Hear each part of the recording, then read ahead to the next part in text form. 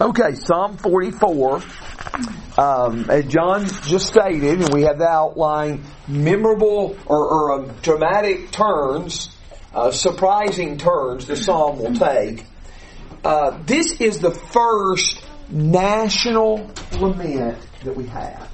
And what I mean by national lament is the pronouns are generally we and our and not you, not my and mine. Now, there are a couple first-person singular sections throughout this. There are a couple of sections, but usually 17 verses, 17 of the 26 verses use some kind of first-person plural pronouns. So this is a community lament. This is not just one person pouring out their grief. This is the whole group pouring out their grief. And this is the first of them, as I stated, but about 11 of these throughout the Psalms. 11 in the book of Psalms. And most of those will acknowledge guilt. This one does not. There are all kinds of possibilities as far as dating, but I like this statement by Robert Alter when he said, ancient Israel in all periods had no lack of powerful adversaries. And there's nothing in the language of the poem to enable a confident dating. It's just impossible to date it with certainty. In following the outline we have, let's just go section by section. Let's read verses 1 through 8 about Israel's glorious past. The title says, for the choir director, a maskell of the sons of Korah. O God, we have heard with our ears. Our fathers have told us the work you did in their day, in days of old. You, with your own hand, drove out the nations. Then you planted them. You afflicted the peoples. Then you spread them abroad. For by their own sword they did not possess the land, and their own arm did not save them. By your right hand and your arm and the light of your presence, you favored them. You are my king, O God. Command victories for Jacob. Through you we will push back our adversaries. Through your name we will trample down those who rise against us. I will not trust in my bow, nor will my sword save me. But you have saved us from our adversaries. You have put to shame those who hate us. In God we have boasted all day long, and we will give thanks to your name forever. Selah.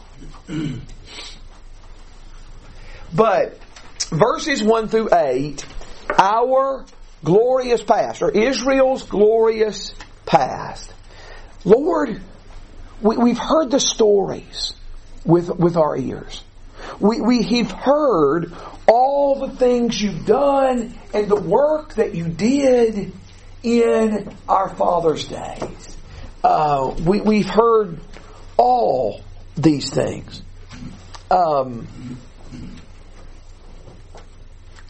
So we've heard these things, and particularly he seems to refer to the conquest of the land of Canaan.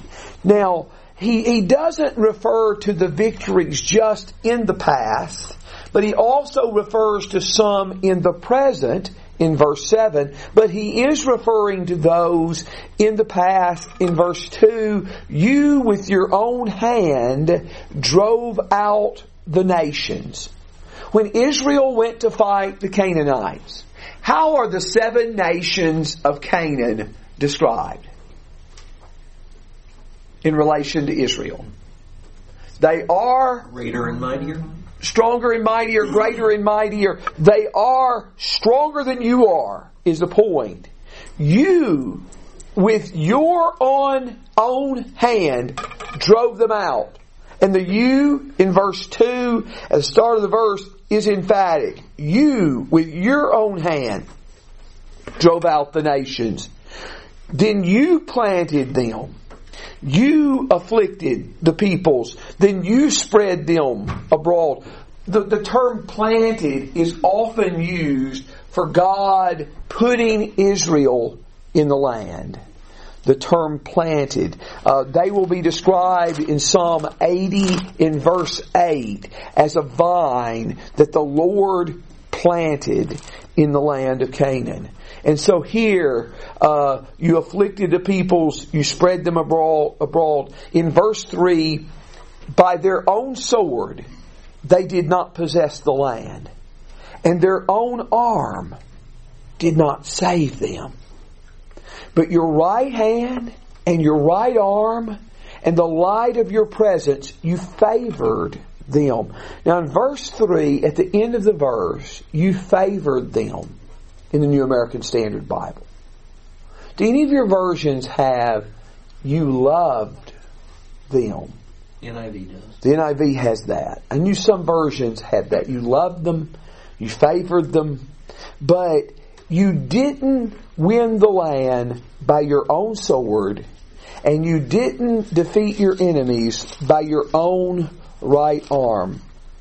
As Joshua was reviewing the history of Israel, in Joshua 24 and verse 12, he pictures God as giving them the land. He says this, Joshua 24 verse 12, Then I sent the hornet before you, and drove out the 2 kings of the Amorites from before you, but not by your sword or by your bow.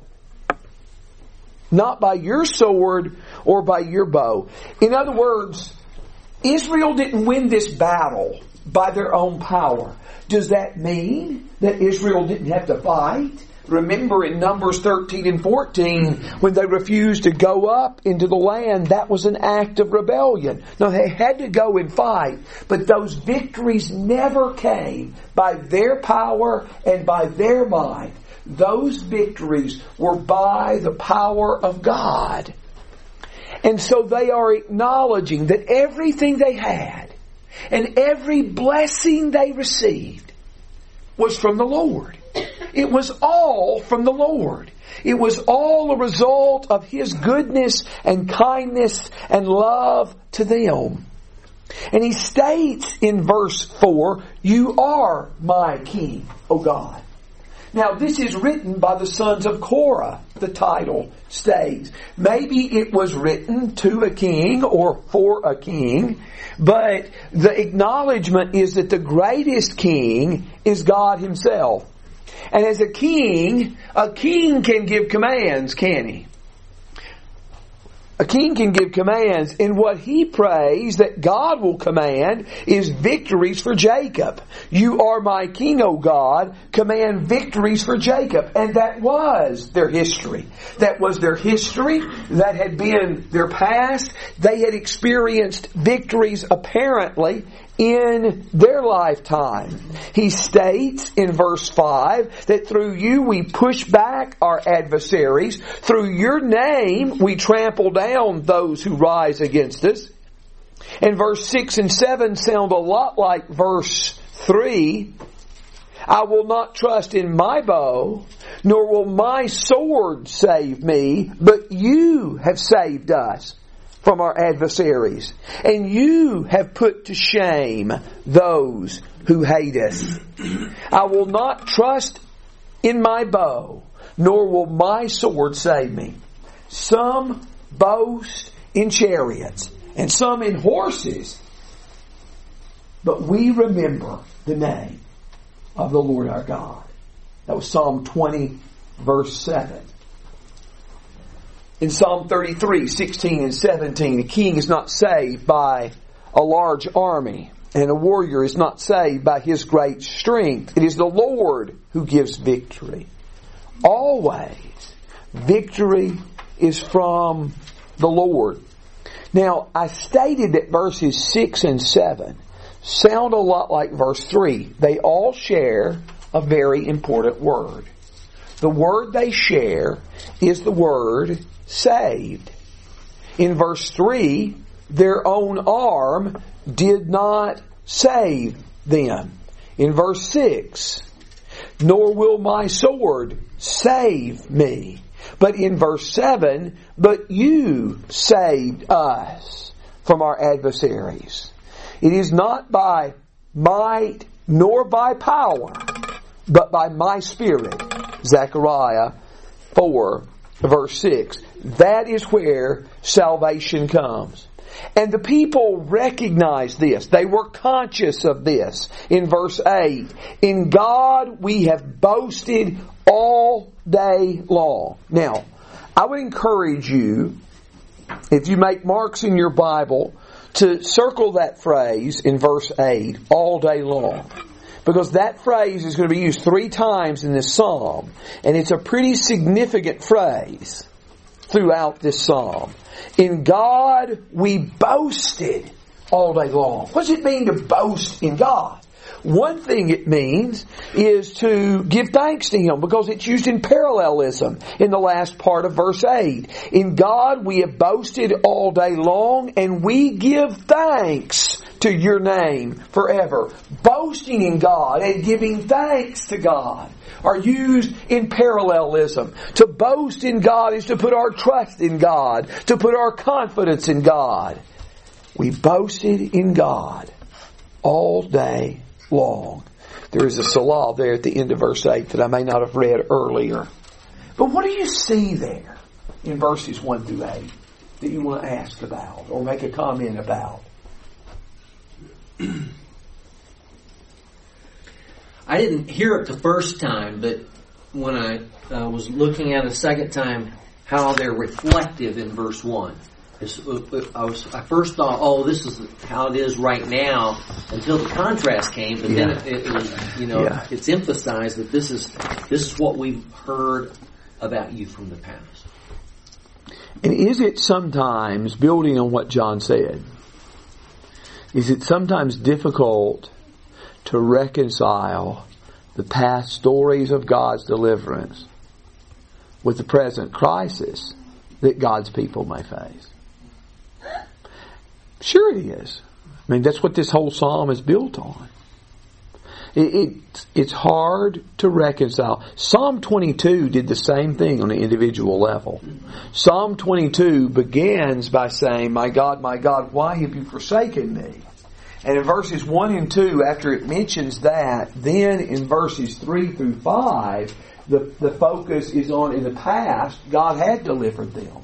And God had rescued them. And so he's basically asking, God, what is the difference between my present deliverance and Israel's, my present distress and Israel's past deliverances? How do you reconcile those? Here, the question is the same. Israel has a glorious past, but they have a miserable present. Now again, I'm not going to make any efforts to try to identify when this was. But I want us to try to enter into really what these people must have been feeling. Enter into it as best we can to try to grasp this. In verse 9, yet you, or but you in some translations, but it's a strong contrast. Yet you have rejected us and brought us to dishonor, and do not go out to war with our armies. You cause us to turn back from the adversary. Now in verse 5, through you we push back our adversaries. In verse 7, but you have saved us from our adversaries. But now, things have changed in verse 10. You cause us to turn back from the adversary. Now, they're running from the opponent instead of the opponent running from them. Middle of verse 10. Those who hate us have taken spoil for themselves. Now look at verse 7. Verse 7, you have put to shame those who hate us. But in verse 10, those who hate us have taken spoil for themselves. They're taking all the spoils of victory. They're defeating us in battle, and then they're taking all that belongs to us. In verse 11, you have given us as sheep to be eaten, and have scattered us among the nations. You sell your people cheaply, and have not profited by their sale. You make us a reproach to our neighbors, a scoffing and a derision to those around us. You made us a byword among the nations, a laughing stock among the peoples. All day long, it's one of the phrases we're looking for, all day long my dishonor is before me, and my humiliation has overwhelmed me because of the voice of him who reproaches and reviles, because of the presence of the enemy and the avenger. So verses 1 through 8 did not prepare us for verses 9 through 16. Israel's past history has not prepared them for this present distress. You've rejected us. That's strong words. You have rejected us. Look at 43 verse 2. There are all kinds of connections with Psalms 42 and 43. Even though Psalms 42 and 43 seem largely individual, there are connections with the national lament in Psalm 44. Psalm 42 verse 3. You are the God of my strength. Why have you rejected me? Why have you rejected me? And in 44:9, you have rejected us and brought us to dishonor. And you do not go out with our armies. Now, those of you who are in Numbers will know this well. If you don't know this well, I'm going to be disappointed. But in Numbers 13 and 14, after the spies refused to go in the land of Canaan, and God says you're going to wander 40 years in the wilderness, Israel comes back the next day and said, we have sinned. We should have gone up, and now we're going to go up and fight. Moses says you better not go up and fight. Because if you go up and fight, you're going to be defeated. Because Moses says, I'm not going with you, God's not going with you, and the Ark of the Covenant's not going with you. And they were trounced by their enemy. And here, he says in verse 10, or verse 9, you've not gone out with our armies. A similar statement to this is made in Psalm 60 in verse 10.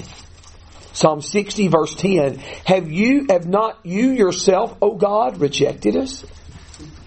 And will you not go forth with our armies, O God? You've rejected us. Will you not go forth with our armies? Here it is affirmed He did not go out with our armies. In verse 10, you cause us to turn back from the adversaries. And we've already talked about those phrases. Let's look at verse 11. You have given us as sheep to be eaten and have scattered us among the nations. Generally in the book of Psalms, when God is pictured as shepherd, He is the good shepherd, isn't He? The Lord is my shepherd. I shall not want. Psalm 23 verse 1. Other times He is pictured as the shepherd. And Israel is pictured as the sheep. But I want you to listen to this description of a wicked shepherd in Exodus 34 verses 5 and 6. It's not Exodus. It's Ezekiel. Ezekiel 34, 5 and 6. They were scattered for lack of a shepherd. They became food for every beast of the field and were scattered. My flock wandered through all the mountains and every high hill. My flock scattered over all the surface of the earth, and there was no one to search for them or seek them. Now, if you read all of Ezekiel 34, which by the way, in the Old Testament is one of the best passages. It's one of the best passages in all the Bible. This passage in the Old Testament prophets is one of the best passages in all the Bible to tell us about elders or shepherds of God's people. It's powerful. But Israel's shepherds are rebuked and mocked and criticized because they had scattered the sheep and left them for every wild beast to eat.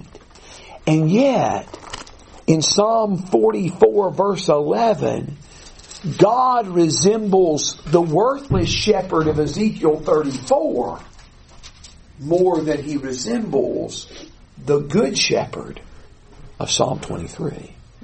Or at least, that's how it appears. That's how it appears. You have given us as sheep to be eaten. You scattered us among the nations. You sell your people cheaply. I saw in my notes, or in my Bible, I'd written down Genesis 25, verses 24 through 34. It's a story you all know. Esau sells his birthright for a single meal. I also thought of other passages. For example, this one from Amos 2 verse 6. Thus says the Lord, for 3 transgressions of Israel and for 4, I will not revoke its punishment, because they sell the righteous for money and the needy for a pair of sandals. They sell them for a pair of sandals. They sell my people cheap. And God is rebuking Israel for this. But that's what He seems to be doing. In Psalm 44 verse 12. Look at verses 13 and 14. Notice that verse 13 uses the terms neighbors and those around us.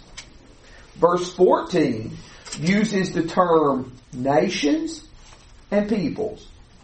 So whether He's dealing with people who are near, like verse 13 states, neighbors and those around us, or whether He is dealing with people far away, like verse 14 states, nations and peoples, there are 5 different terms used to talk about how they are a laughingstock among all their neighbors, both near and far. You make us a reproach to our neighbors, a scoffing and derision to those around us. You make us a byword among the nations, a laughingstock among the peoples. It's never enjoyable to be the butt of jokes. For simply people to state your name as a punchline and everybody laugh. But that's what's happening to Israel.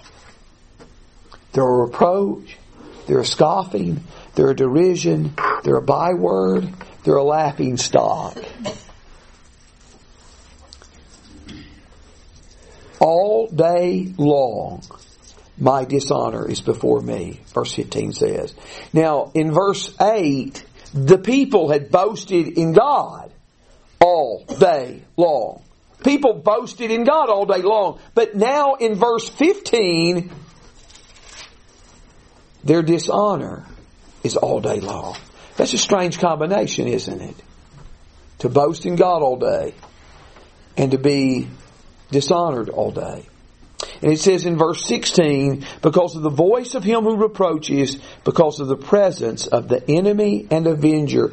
And you may want to write down beside the enemy and avenger of verse 16, Psalm 8 verse 2, where those two words were used together. Psalm 8, beautiful psalm, quoted 3 times in the New Testament. From the mouth of infants and nursing babes you have established strength because of your adversaries, to make the enemy and the revengeful cease.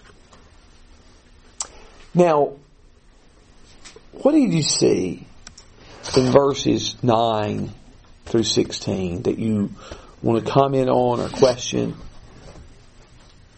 I don't even know how to say this, but in that first section, it wasn't because the people were so good that God was doing this. This section now, it doesn't talk about the people being so bad that God is punishing them. Does it look like they think God is punishing them for something? Well, or do we... The next section will make it very clear that they are protesting their innocence. And so it's a question. What I would say, if we don't answer your question, what we're about to say, you can ask it again, okay? Because I think in verses 17 through 22, you're going to see the people, how baffled they are by this. But it's a good question. But let's see if we have the answer in something that's going to come. What else do you see, Bob? Little shadows of Job's argument. Yeah. In this, it's just more national. Absolutely. That is the difference. The same questions that are dealt with in the book of Job and in Psalm 73 on an individual level are dealt with in Psalm 44 on a national level.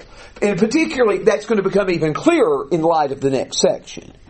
But yes, the same questions of the book of Job are dealt with here. But verses 9 through 16 is a pretty pitiful description of these people. It is a pretty pitiful description of their status. Now, I try to be thankful. I try to appreciate blessings.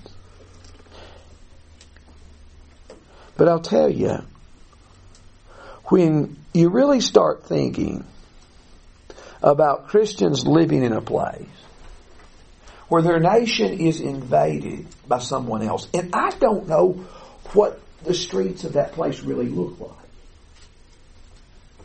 And I don't know if everybody is threatened in Ukraine. But that would be a terrifying thing if armies were marching through, just shooting people randomly and taking prisoners and killing people. That would be a terrifying thing. And it was a reality that Israel knew in one way or another almost every generation of their existence. And there was hardly a generation that did not experience that. You think in America how long it has been where there's really been a war to have national involvement. It's usually been a select group that has gone because it wasn't a World War II thing where you just had to call for all hands on deck. And that is a blessing not to be taken for granted. And I think if we try to put ourselves in the position of Christians in a nation like that, we might better understand those words. We might better understand verses 9 through 16. There's something I may say to you all after class tonight about that. But this may answer the question that Boyd was asking. In verses 17 through 22, there is a protest of innocence. And the text says, all this has come upon us, but we have not forgotten you. And we've not dealt falsely with your covenant. Our heart has not turned back, and our steps have not deviated from your ways. Yet you have crushed us in the place of jackals and covered us with the shadow of death. If we had forgotten the name of our God, or extended our hands to a strange God, would not God find this out? For He knows the secrets of the heart. But for your sake we are killed all day long. We are considered as sheep to be slaughtered. Now, let me list a couple of historical psalms. And I love these psalms. You find a history of Israel in Psalm 78, which has in all 72 verses. You have in Psalm 105 and 106, basically in two long psalms, that are both around 47 and 48 verses, not remembering exactly. It sums up basically all of what's in Psalm 78 and more. But in these historical Psalms, it is stressed that God has been good to Israel, God has blessed Israel, and God appears with pouring out blessings over and over again. Israel's unfaithfulness, their foolishness, their sinfulness are all stressed in these same passages. And usually when the history of Israel is told, the history of Israel keeps making these 2 points. The goodness of God and the sinfulness of Israel. And it is interesting to me that both of these points are highlighted by the other. God's goodness appears even more amazing in light of Israel's foolishness and sinfulness. And Israel's foolishness appears more unexcusable in light of God's goodness. And you have the same kind of thing done not just in the Psalms, but you have it done in a passage like Nehemiah 9, which is the longest prayer recorded in Scripture. You have the same kind of thing in passages like Ezekiel 16, Ezekiel 20, Ezekiel 23, Ezekiel 16 and Ezekiel 23, very allegorical. But all of them tell the story of Israel's history, stressing God's goodness and Israel's foolishness and Israel's sinfulness. You very rarely find, matter of fact, I do not know if it's without precedent. I'm just simply trying to be careful about how I say it. It may be unprecedented that you find a protest like this on a national level where the people state we're innocent. It may be unprecedented biblically. So this really makes this section stand out. One writer said no other psalm makes any kind of claims like this of national fidelity. So they had a miserable past and they had a terrible present, but they state, look at how they describe their faithfulness. In verse 17, we have not forgotten you. Now that word forgotten is going to be used 3 times here to the rest of the psalm. We've not forgotten you. And what verse is that? That's verse 17. We've not forgotten you. Verse 17. We've not dealt falsely with your covenant. Now, we've not forgotten you. We've not dealt falsely with you. In verse 18, a third affirmation. Our heart has not turned back. Our heart has not turned back. If you look in Psalm 78, verse 57, that's a historical psalm. There, the same word is used, and it said Israel turned back. The same word used here to declare Israel's innocence is used in Psalm 78, verse 57, to declare their guilt. Here, our heart has not turned back. In verse 18, our steps have not deviated from your way.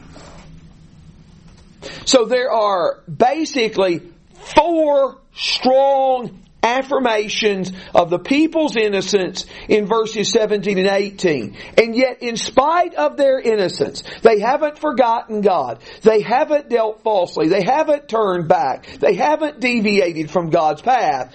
God, in verse 19, has crushed us, and covered us with the shadow of death. Now, it probably doesn't take, it probably can be seen in English translations, but this word, the shadow of death, is used in Psalm 23, verse 4. Even though I walk through the valley of the shadow of death, you are with me. Your rod and staff, they comfort me. God will not let us walk alone, Psalm 23 says, through that valley of the shadow of death. Here, he says, Lord, you've covered us with this valley of the shadow of death. You've covered us with this shadow of death. He understands why this would be true if they had been unfaithful. He says in verse 20, if we had forgotten the name of our God, which he said in verse 17 they hadn't. If we had forgotten the name of our God, or extended our hands to a foreign god or false god. This word for extended is used for Moses stretching out his hands in prayer in Exodus 9:29, among other places. So you can stretch out your hands in prayer to the true God, as Moses did, or you can extend your hands to a strange god or false god. The sin of the Old Testament is idolatry. And here the writer is affirming that Israel has not been guilty. We have not forgotten the Lord. We've not extended our hands to strange gods. And he knows, in saying this, that God knows whether he speaks truth. He says in verse 21, would not God find this out? For he knows the secrets of the heart. He's not going to lie. Because God would know better. God will know better whether these things are true or not. But he says, for your sake, we are killed all day long. We are considered as sheep to be slaughtered. The idea of sheep is found both in verse 11 and in verse 22. God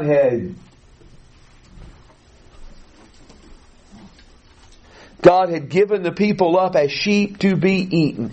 We were led as sheep to the slaughter. That is a common picture in the Bible of someone being innocent and someone being unknowing to be brought away to a terrible fate. You see it used in Jeremiah 11 in verse 19. Jeremiah didn't know anything about the plots against his life, and he said, I was like a sheep being led to the slaughter. It is a description in Isaiah 53 verse 7 of the servant of the Lord.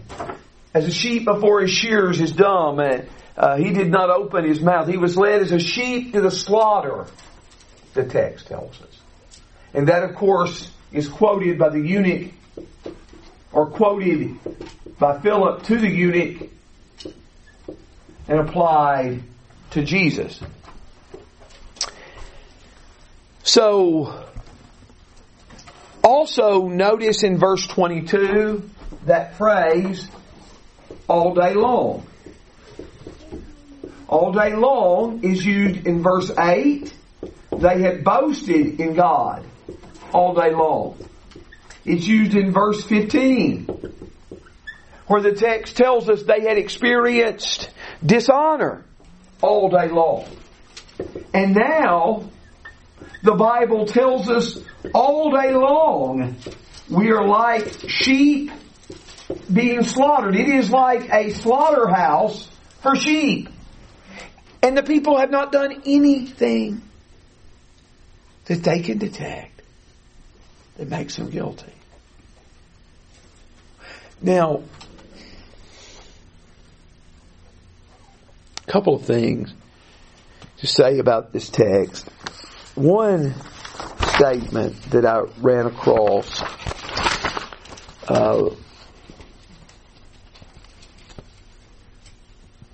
every person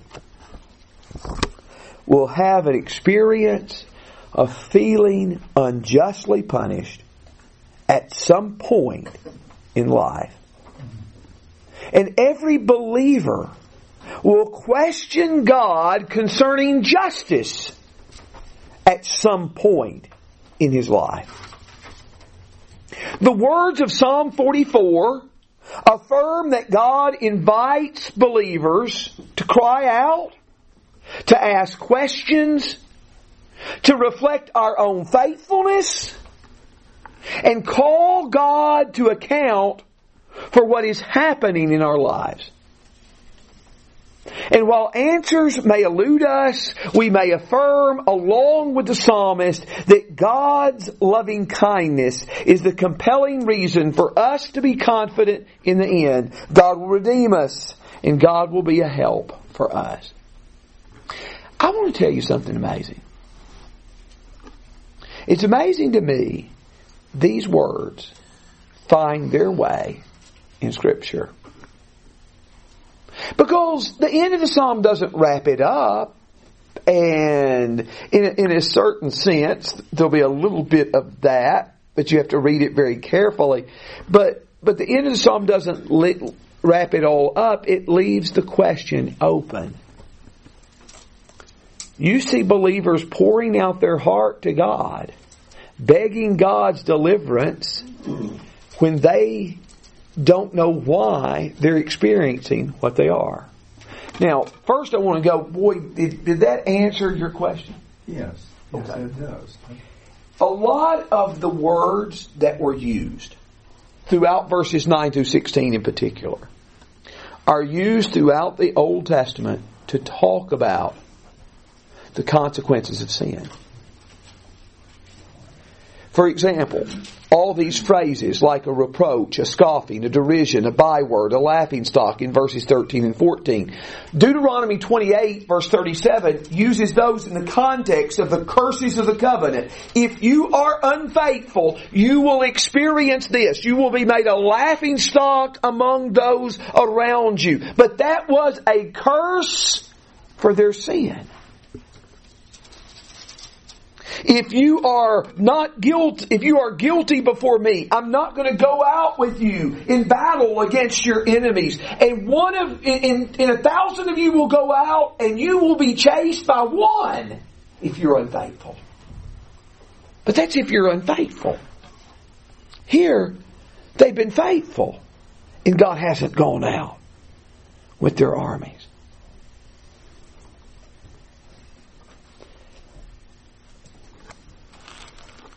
Someone commented this psalm is like a national Job. Mm-hmm, exactly. Mm-hmm. Yeah, a national book of Job, and pouring out the whole nation's feelings. And we understand innocent individuals more than we can understand an innocent nation. But this is what they are affirming. I can almost see, if we could think of the group, a faithful remnant saying these words. You know, like maybe a Daniel, Shadrach, Meshach, Abednego almost. Yeah.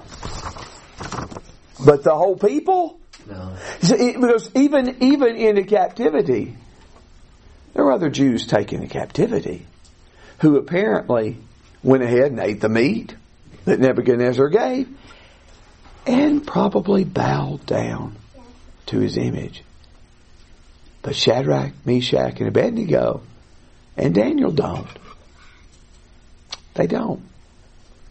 So I know it is very difficult to think, where can you find a time the nation has been that loyal and been that faithful?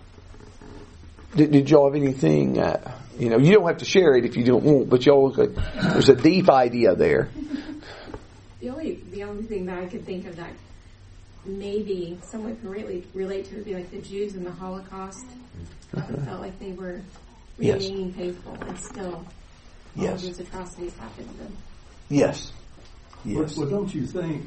It seems like that kind of catastrophic event that calls forth this. It does. It doesn't seem like it was just I'm not meaning this to be facetious, but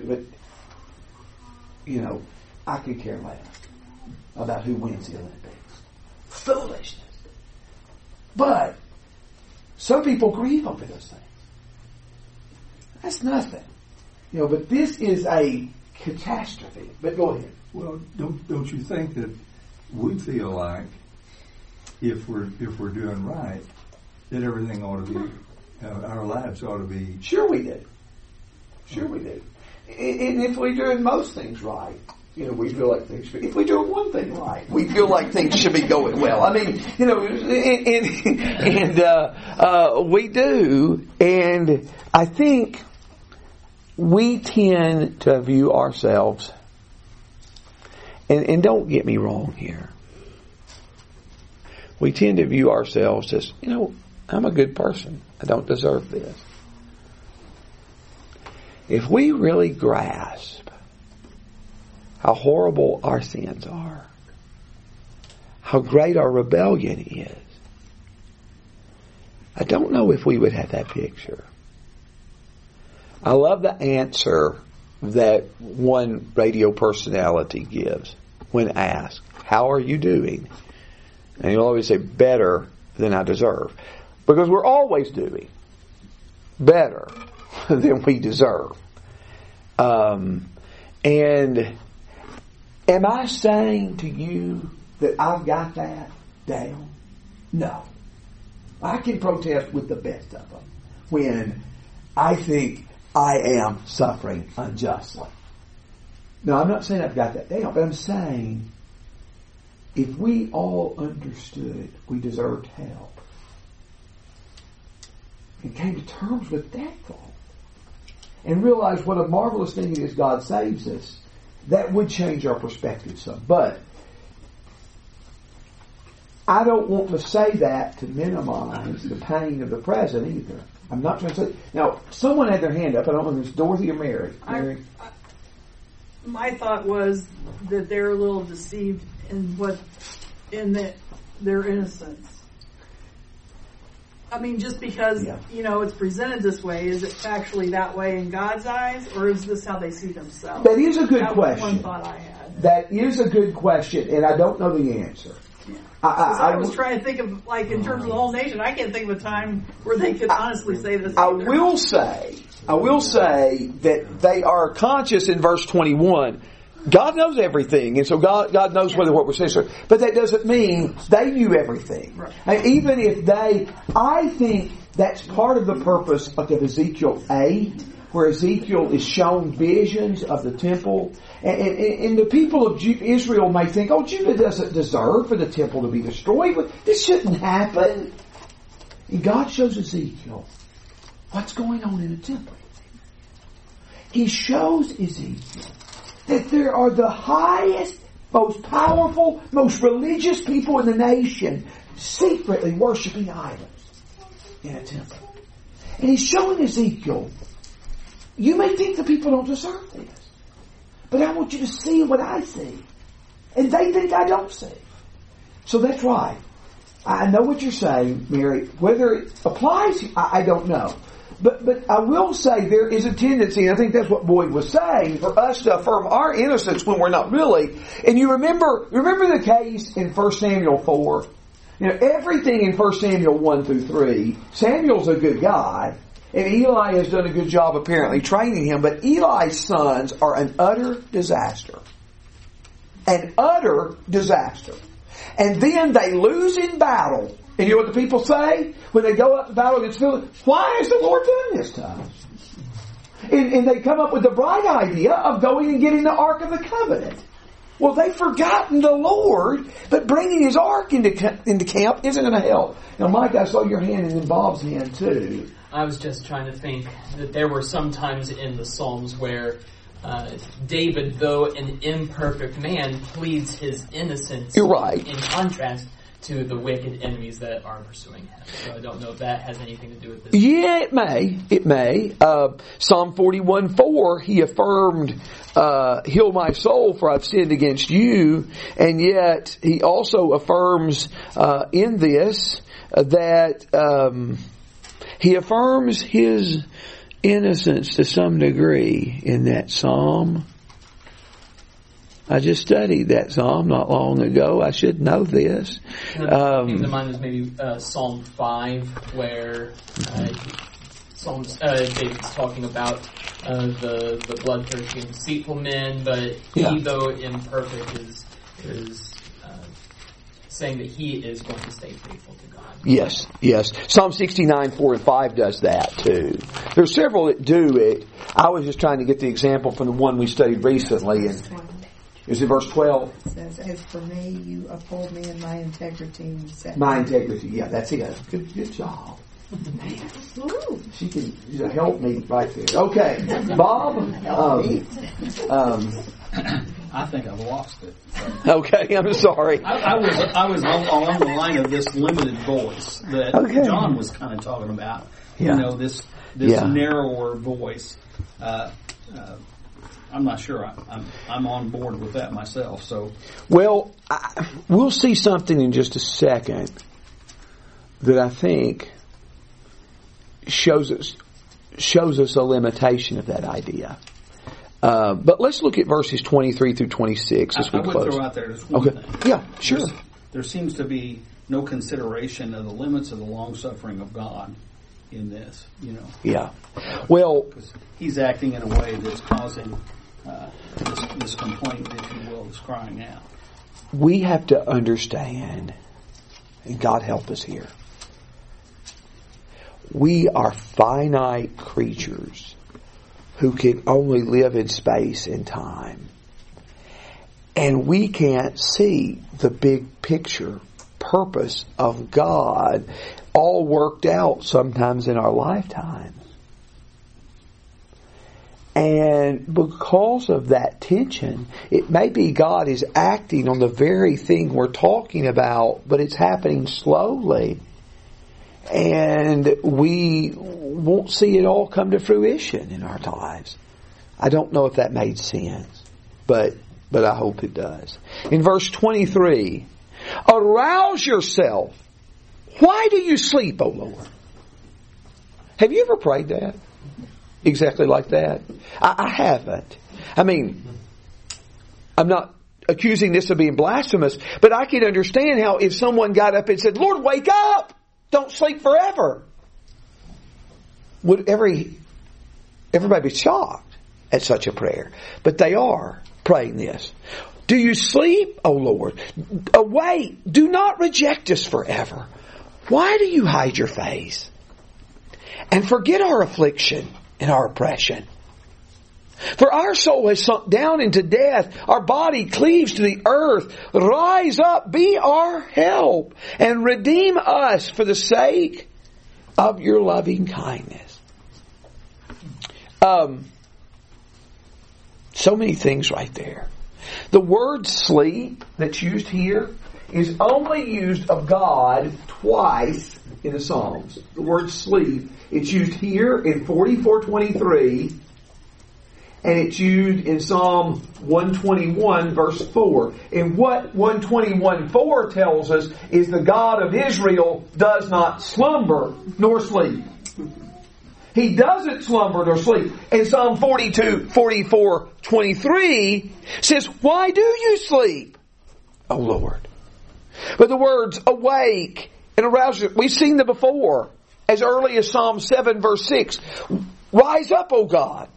Arouse yourself. Awake. God is pictured in a surprising way in Psalm 78 verse 65. Psalm 78 verse 65. The Lord awoke as if from sleep, like a warrior overcome by wine. The Lord awoke as from sleep. It must use a different word for sleep because that wasn't in my references there. But the Lord awoke as from sleep, as a warrior overcome by wine. You don't think of that comparison with God often. But why do you hide your face and forget our affliction? Did you notice the word forget? In verse 17, in verse 20, the people had not forgotten God. But in verse 24, God has forgotten them. God has forgotten them. Why do you hide your face and forget our affliction? For our soul has sunk down into the dust. Our body cleaves to the earth, or to the dust, to the earth. Rise up, be our help, and redeem us for the sake of your loving kindness. And the last word of the psalm, this is a ray of hope. The last word of the psalm is the word loving kindness. Redeem us by your loving kindness. He appeals to the nature of God. God's loving kindness and mercy as a hope for salvation. What else do you have to say before we talk a little bit about applying to Jesus, Brad? The high school class we've been studying Minor Prophets, and Habakkuk, has some of that same language, same idea. National cry of Job again. Yes. And his plea there: "How long, O Lord, will I call for help? Will you not hear? I cry out to thee violence, yet you do not save." And God answers in chapter 2, verse 3. "For the vision is yet for the appointed time. It hastens toward the goal. It will not fail. Though it tarries, wait for it. For it will certainly come. It will not delay." And just that, I've got this taken care of. Be patient. I've got my own timing here. Relax a little bit. I'm glad you mentioned Habakkuk, because I shouldn't have let it slip before. Habakkuk is another illustration. With all he talks about, he starts out with complaining how wicked Israel is. He's not complaining how innocent they are. He says, "Lord, look how wicked they are. You're not doing anything." But he finds trouble that, "Lord, how can you use somebody more wicked than us to judge us?" But you're right. It's a great opportunity to teach that book. And I hope you're being blessed by it, though you are, because that's a powerful book. And that is Habakkuk is the Job of the Minor Prophets. And so thank you for introducing that. What else should we ask about in verses 23 through 26? Let's see if there was any other statement.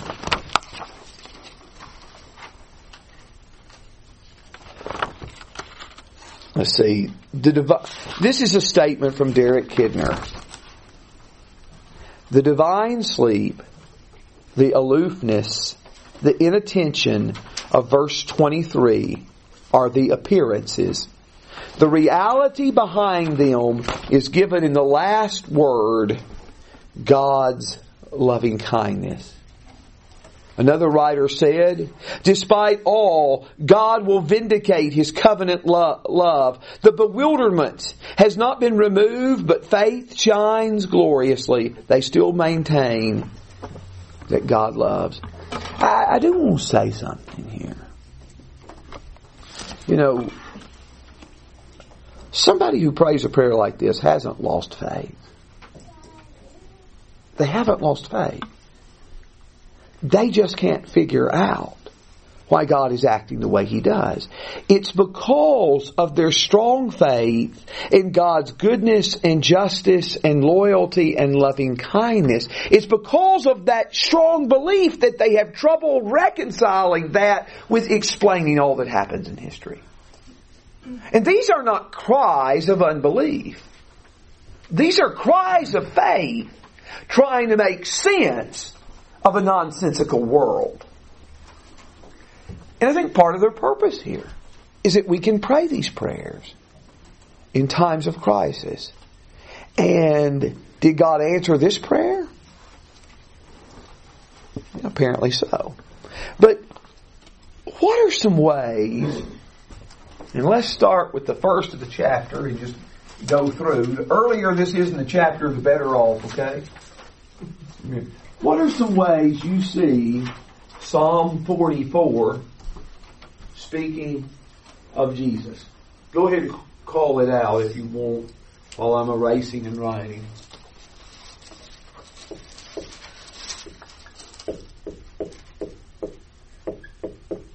Okay, I know you see something here.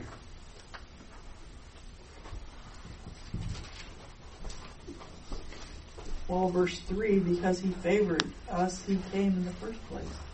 Okay, His favor, His love, really the whole picture of 44. This is talking about how God saved us. There is a difference in this sense. He's using the word saved in the sense of a military deliverance. But He did not save us by our bow and our sword. He saved us by His strength. Now, in the New Testament, when the word saved is used, it is rarely used in that kind of, well, I don't know if I should say that.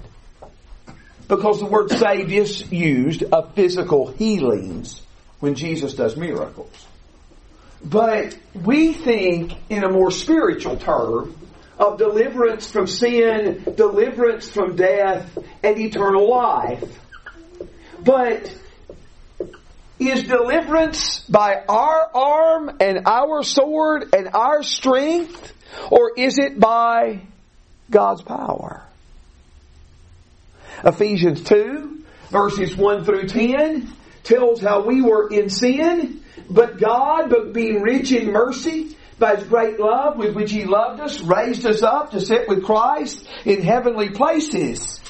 By grace, you're saved by faith.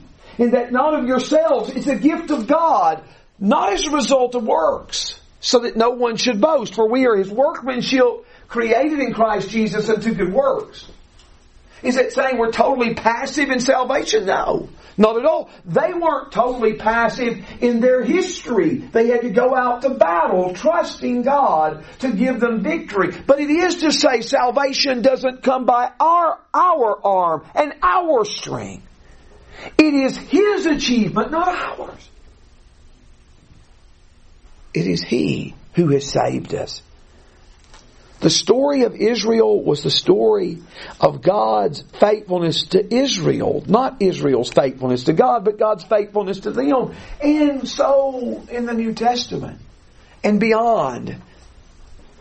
Church history isn't the story of man's faithfulness to God, for often we have been unfaithful, but God's faithfulness to us. The Bible says, all day long we boast in you. And Paul said in Galatians 6 and verse 14, may it be that I never boast except in the cross of our Lord Jesus Christ, by which the world is crucified to me, and I to the world. For which the world is crucified to me, and I to the world. Now, I would say, in a certain sense, that everything in verses 9 through 16 about Israel's disgrace and humiliation, that all of that finds its ultimate fulfillment in the cross. All of that shame and humiliation and a byword and a mocking and a proverb and being handed over as sheep to be slaughtered. All of this is fulfilled in the cross. And Israel protested that they were innocent. And yet the only absolutely innocent sufferer is Jesus. You want someone who suffered innocently? He is it.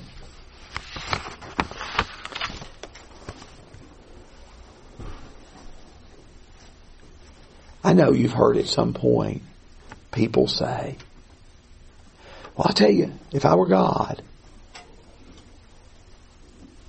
I wouldn't let anybody have cancer. I wouldn't let anybody do this. I wouldn't let any children be born with these difficulties. Have you ever heard anybody say, if I were God, I'll tell you what I would do. I would send my son to this earth to be mocked, to be spit upon, and to be murdered in the most horrible and tortured way that the human mind can conceive. Have you ever heard anybody say that? You never will either. You never will. He is the ultimate innocent sufferer. And we're going to focus more on verse 22 in just a moment. But you see that question? Arouse yourself. Why do you sleep, O Lord? In verse 23. Like the disciples on the boat. Yeah, exactly. The disciples on the boat in Mark 4, verses 35. Lord, don't you care that we're perishing?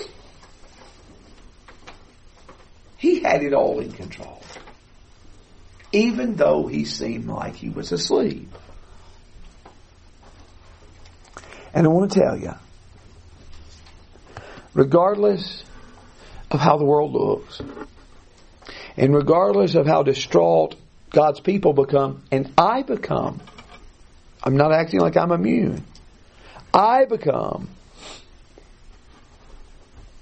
God isn't asleep, but God has it all under control, and God will bring it to a triumphant conclusion.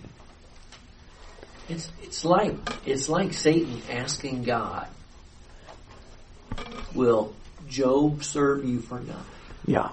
Will he serve you even if he can't see any benefit in it?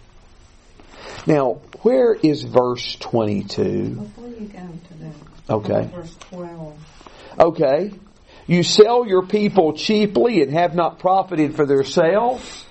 I guess you're talking about Judas selling Jesus for 30 pieces of silver. Yes, if this could be said of Israel, this could be said of Jesus, couldn't it? And the events surrounding there. Anybody else have any points like that I'm missing? Because we could talk about verse 22 a long time. Now, where is verse 22 quoted in the New Testament? Romans 8. Romans 8, verse 36. Now, I'm going to tell you, there aren't many sadder verses in the Old Testament than that. But for your sake, we are killed all day long. We are considered as sheep to be slaughtered. There aren't many sadder passages in the New Testament than that. Sadder passages in the Old Testament than that. But I want to tell you this. There aren't many more triumphant passages in the New Testament than this context here in Romans 8. Romans 8:36. Just as it is written, for your sake we are being put to death all day long. We are considered as sheep to be slaughtered. Now, let me make another point. And this is, Bob, what I said I was going to come back to about the innocence of people. These Christians are innocent about whom this is said. So could it really be that Israel was innocent? In Psalm 44, verse 20. It could be. We don't see that point in their history too clearly. But it could be. But that's what verse 36 says. You know what verse 35 of Romans 8 says? Verse 35 of Romans 8. Who will separate us from the love of Christ? Will tribulation or distress or persecution or famine or nakedness or peril or sword? The Bible is saying there right before this statement that nothing is going to separate us from the love of God. And right after this statement, in verse 37, but in all these things we overwhelmingly conquer through Him that loved us. On each side of this statement, for thy sake, we are being put to death all day long. We are led as sheep to the slaughter. On either side of it are two of the most profoundly powerful statements of encouragement in all the New Testament. And it's the same way. If you look at the whole context in Romans 8, we could say all of Romans 8, but particularly 31 through 39. In verse 31, if God is for us, who can be against us? What a powerful statement that is. In verse 38 and 39, I am convinced that neither death, nor life, nor angels, nor principalities, nor things present, nor things to come, nor powers, nor height, nor depth, nor any other created thing will be able to separate us from the love of God, which is in Christ Jesus our Lord. What has transformed this sad passage to a celebration of victory? What has done it? Well, look at verse 24. Who is the one who condemns? Christ Jesus is He who died. It's not saying Christ is the one who condemns now. I'm picking up in the middle of a sentence. Who is the one who condemns? Christ Jesus is He who died. Yes, rather He who raised, who is at the right hand of God, who intercedes for us. What I am saying is that the death and resurrection of Jesus has transformed this passage of despair into a passage filled with hope. The death and resurrection of Jesus has altered the way we look at that passage. It changes everything. It changes everything. It absolutely changes everything. And so we can see, if we are like the people in Psalm 44, and we are suffering, and we haven't done anything wrong, and we protest our innocence, if we never experience vindication in life, we will experience vindication. We will still be vindicated. And those people in Israel who suffered doing the right thing, one day we will see them vindicated. And if we are the same in our faith, one day the world will see us vindicated. I do appreciate you bearing with us. I thought it may be risky as far as time. Thank you. Brad, do you have a song? Brad, I'm going to let Brad lead us in this song first, and then I wanted to make an announcement. Let me turn this off for that. And so...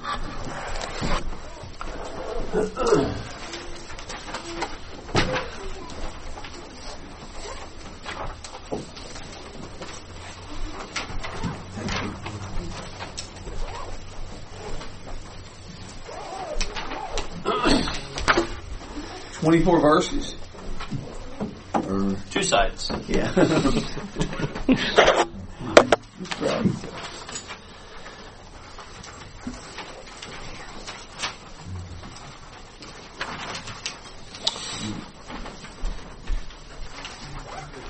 All right, so the first 1 through 14 to the tune of "Take Time to Be Holy." The line there is just for reference because there's 7 verses on this side, so just so you can kind of keep track of where you're at. So.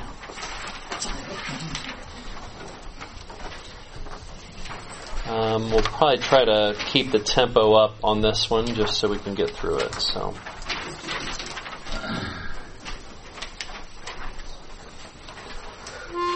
Know me,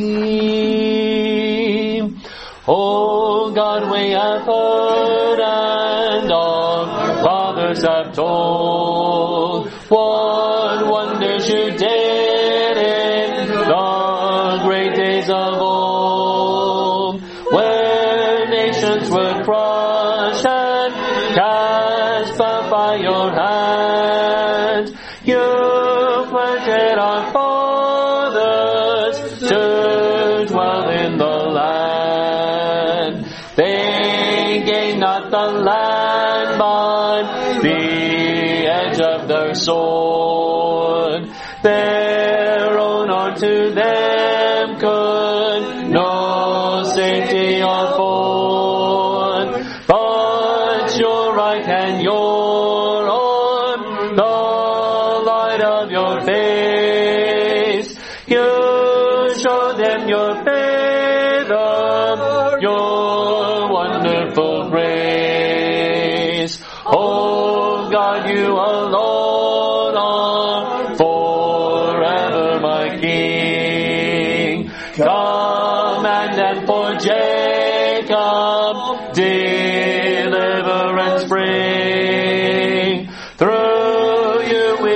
surely put down all our foes.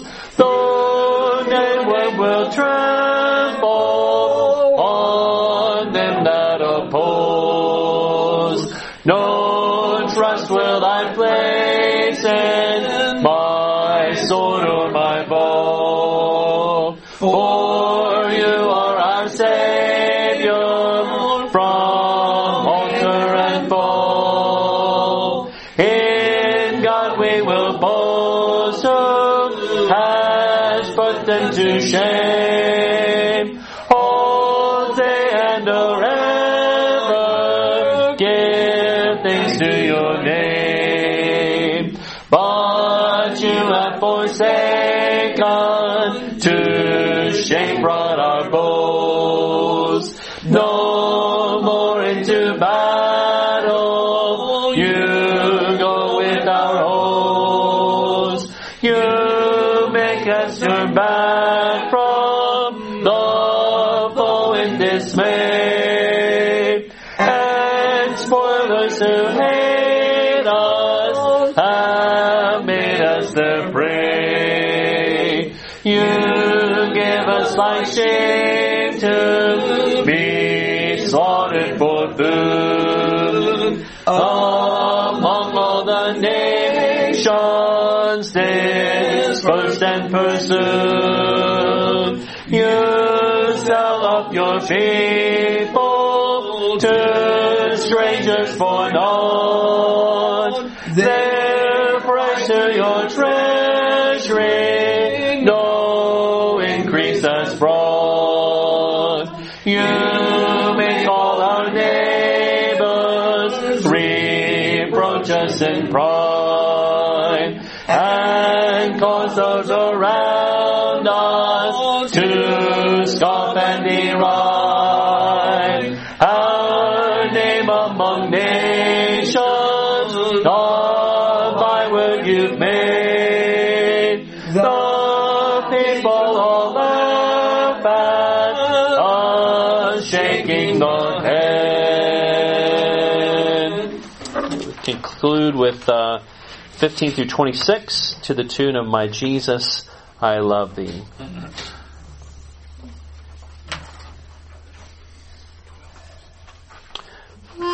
No, and all the day long I behold my disgrace, and covered am I with the shame of my face, because the blasphemer and scoffer I hear, while foe and avenger against me appear. We suffer this, yet we did not forget you. We always have been to your covenant true. Our heart is unturned, and our steps have not strayed. Though cursed amid ruin and underneath the shade, if we have forgotten the name of our God, or unto an idol our hands spread abroad, shall God not search out and uncover this sin, who knows every heart and the secret within? But all the day long for your sake we're consumed like sheep for the slaughter to death. We are doomed. Arouse yourself, one, are you sleeping, O Lord? Awake, do not leave us forever ignored.